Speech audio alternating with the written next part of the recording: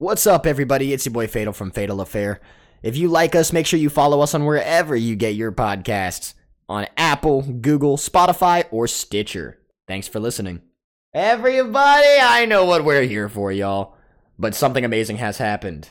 The new Spider-Man teaser just came out after it was leaked on the web, pun intended, and it has the other half of my brain occupied next to this episode of What If. We've been sitting on this trailer for a couple days, so we have a little bit of stats, a little bit of theories, and then we're going to go right into the Disney Plus Marvel series, What If. You guys ready? Fatal Affair. This is a spoiler podcast. Let's do this. Fatal Foils. This is a spoiler podcast, so I'm just going to go ahead and spoil a 2-minute trailer. Doc Ock looks fucking incredible. Top notch. We knew who we were supposed to get returning and some possible names, and I didn't know if we'd get Charlie Cox's Daredevil, Sandman, Toby, or Andrew.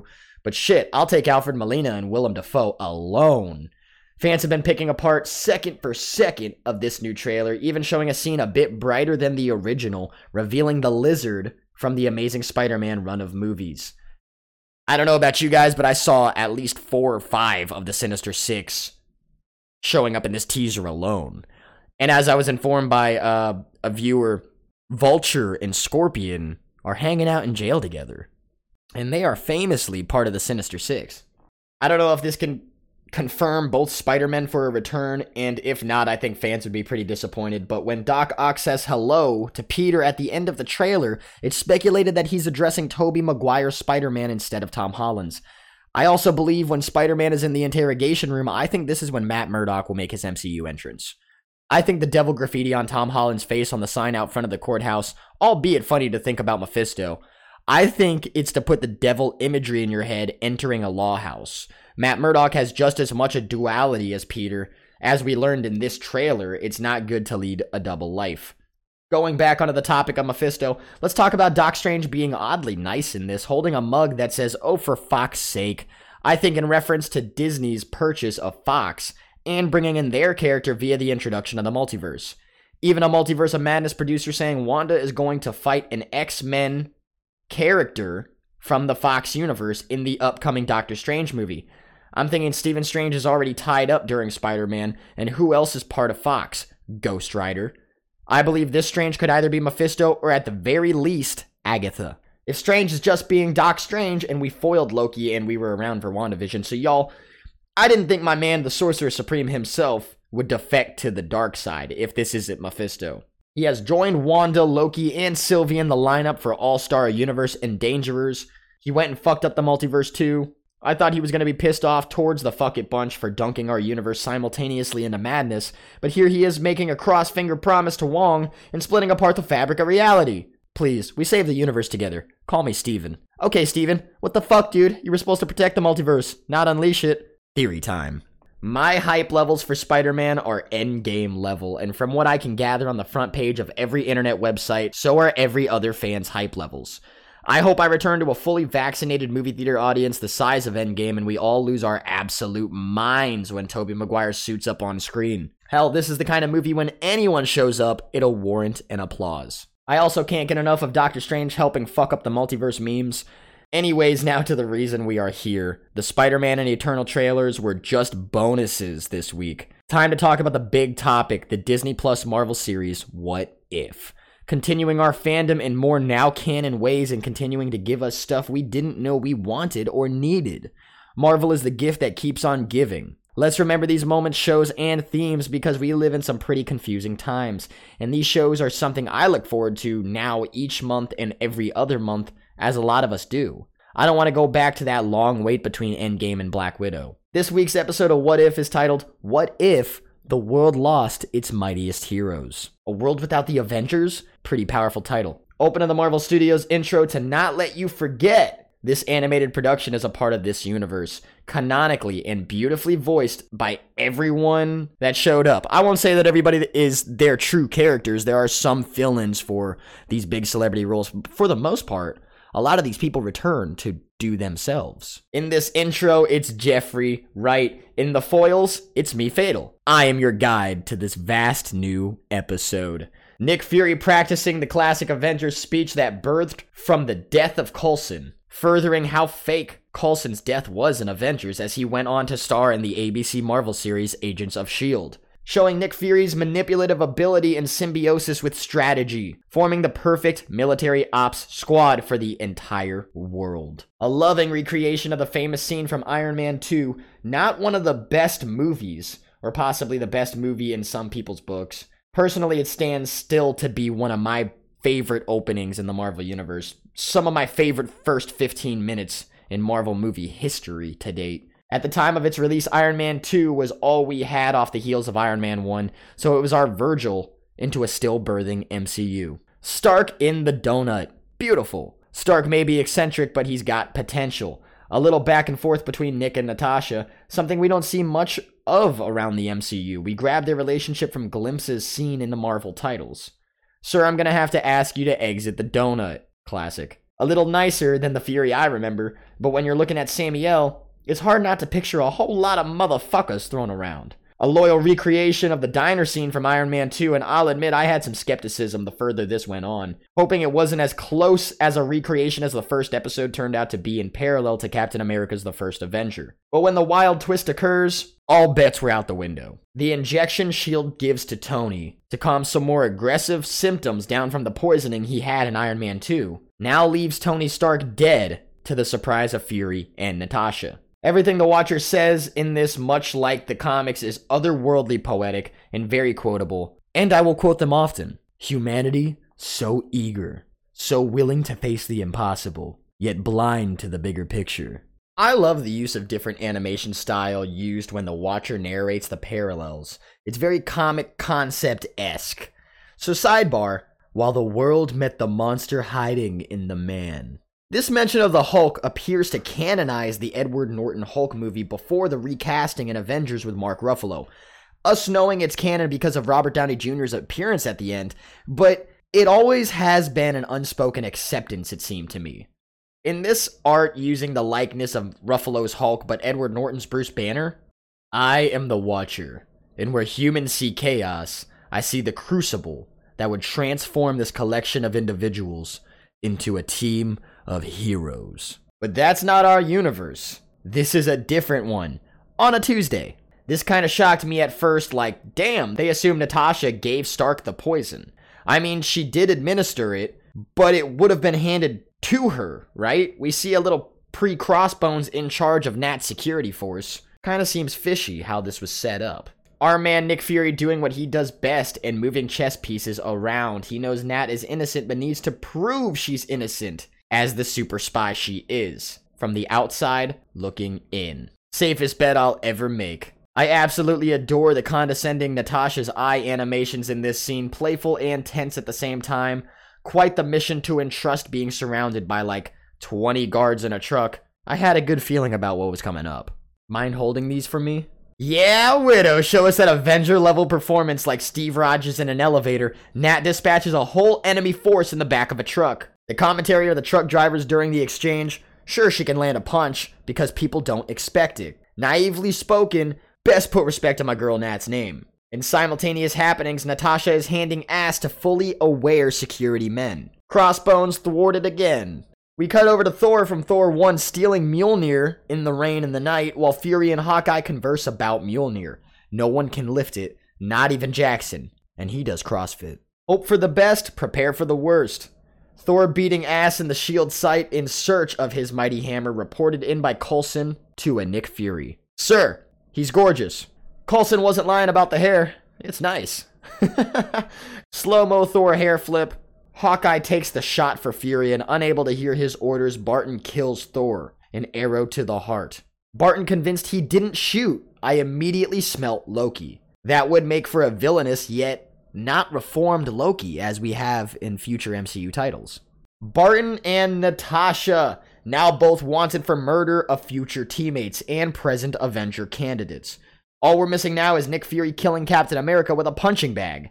Nick Fury checks on Barton, who is now dead himself. Earth's mighty is taken out mercilessly and one at a time. Revealing Barton had a wife and kids which otherwise wouldn't have come to light until Age of Ultron. Comes up during a conversation over his corpse.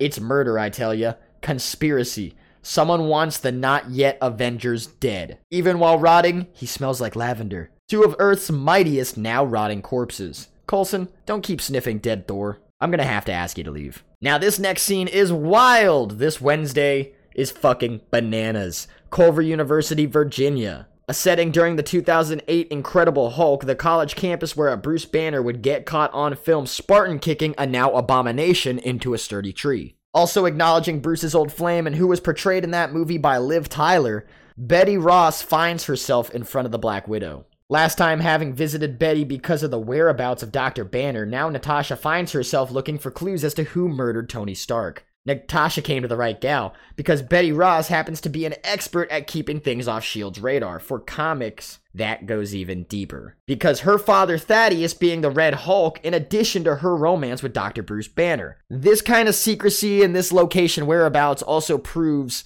how Black Widow was able to get to Bruce Banner at the beginning of the Avengers. It seems like a tiny projectile was fired out of the needle before the antidote even made it out of the syringe, making me assume that Hank Pym was involved in some kind of way. To the mention of Nat asking about nanotech.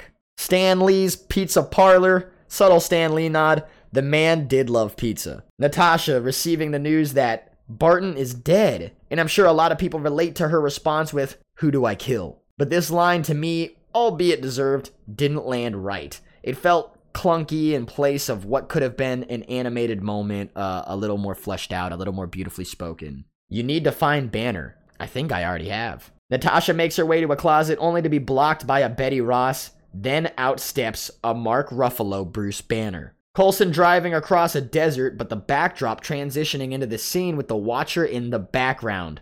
Similar to how we've seen in the past couple episodes, these are the best desktops. Massive landscapes with a galactic canvas to an all-witnessing artist. Coulson steps out to witness the grounding of the Bifrost and the emergence of a peeved-off Loki and his army. My next thought following earlier events was Loki is here for Thor's vengeance. Hooray! Hulk tells Widow he can't die, which always has me recall when Bruce told Natasha he put a bullet in his mouth and the other guy spit it out. Such dark concepts coming from the Hulk's conflicted desire to keep fighting. Loki is here for vengeance. Hooray! Hulk hulks out. Loki's got a box. What's in the box? Natasha does impressive acrobatics out of a window whilst Mark Ruffalo, his Bruce, becomes the Edward Norton rendition of the Incredible Hulk. I found this cool to sort of unite the work done by both actors under one role, really playing with all of Disney's properties and embracing their newfound multiversal concept. The camera style of the fast-moving natural backdrop familiar to the 2008 Hulk, utilized in animation here, Natasha stopping Betty Ross from interfering, her hauling ass across a battlefield, an occupied battlefield. An absolutely horrific death of Bruce Banner ensues as the Incredible Hulk keeps gaining mass until eventually his body explodes. Fury strikes a deal in the interest of peace by bargaining with the Crown Prince Loki in a deal that demands a pound of flesh, or the whole corpse, before the next sunrise of Earth, or Earth will be reduced to ash and ice. Hashtag Steve, I heart Steve 0704. A classic suspicious brass section starts playing amongst ominous tones and strings. Major Batman the Animated Series vibes in tone and music. Plays on the detective theme well. Natasha fighting an invisible person, not invisible, possibly small. It was becoming increasingly obvious Ant-Man would be behind this as Natasha uncovered clues such as, it's Hope, it's all about Hope. This was a dead giveaway for Ant-Man as we know Hope becomes the Wasp opposite of Paul Rudd's Scott Lang in the light of Hank Pym's retirement. I wrote the speech. Ooh, my man busted out the pager, the Captain Marvel pager seen at the end of Infinity War after being informed he might be next in the killer's crosshairs. Fury makes his way to the Shield-mobile glove box to grab the famous beeper. Either make a pact with God or a deal with the devil. That couldn't be Mephisto, right? Never mind, let's keep going. Thursday! And the Watcher is hanging out amongst the muted skies of San Francisco. A beautiful headstone that reads Hope Van Dyne, beloved daughter, Agents of S.H.I.E.L.D. Nick Fury arrives to expect one Hank Pym, turned murderer, clothed in the Ant-Man suit, remodified into the Yellow Jacket suit. This Hank Pym, though villainous, was absolutely intense, a great what-if by this alone. Incredible build-up and a twice surprise reveal. not just being Ant-Man, but not being Scott Lang, giving Hank Pym this correct scenario to want to commit serial killings. This version of Hank Pym is strung out, half incoherent, from absolute rage, scorn, the emotions written and animated right on his face as he accuses Fury of forcing his now deceased daughter to do his and S.H.I.E.L.D.'s less desirable deeds. Revealing Pym's plans played out, Hank was in the syringe acting as the bullet that pierced and killed Anthony Stark. He ricocheted off Barton's shot to aid the killing of Thor. They showed how he killed the Hulk. And I still can't believe something so visceral. That's truly a fucked up Hank Pym. But if he was on the team to fight Thanos, I'm just saying might have won. He murdered the Hulk by throwing a growth particle blade at Hulk's heart, enlarging him into exploding into a big green goulash. Killing Natasha by just straight up Ant-Man strength, beating her to death, not like and unlike the end of the movie Black Widow. But we need to start giving my girl Natasha some licks on these bad guys. Let her get some uppercuts in on someone. Florence Pugh better give Kang a haymaker. Nick Fury just swatting Hank Pym to the ground, rightfully insulting, performing youthful feats and skillful, combative counters. Fury maintaining full control in the fight without breaking a sweat, even adding insult to injury, and tricking Hank Pym into shooting Hope's grave. But wait, this clearly isn't Nick Fury, as we were forewarned earlier with the beeper. This is a mischievous Loki enacting a twisting ruse on Hank Pym to the instruction of Nick Fury. What's with the goth kid? What Fury says here almost feels directed toward the idea of a hero Loki. Like he just honorized Loki right in front of us based on a good deed. S.H.I.E.L.D. is people. People willing to give their lives for something greater than themselves. And that's why all of them were candidates before their death. But now that Hank is apprehended, Loki can take Thor's hammer and dip. But Loki had other plans in mind for his loyal subjects of the world. In just one day, Loki has taken over the United Nations. Animation showing different scenes of the world, one that looks suspiciously lifelike to me. The Avengers may have died before they could come together, but they were never just a team. They were an idea that individuals could band together in our darkest hour and fight for our need. And so Fury goes in search for his new heroes in the wake of his original candidate's death. Hope dying is not only literal, but figurative. Jeffrey Wright's voiceover with Hope never dies. Fury finds a frozen Captain America, and joined by the aid of Captain Marvel, this universe just may yet have Avengers. But that's for another time. Right now it's time to wrap this episode of the Disney Plus Marvel series, What If? And this episode of The Fatal Foils. I'm Fatal, and you can join us each week as we uncover the potential of the vast multiverse and some of its infinite possibilities, for which we know frighteningly little about. Follow me on the socials at Fatal Affaircast on the media and Fatal Affair wherever you get your pods. I'll see you guys next week when we ponder the question, what if?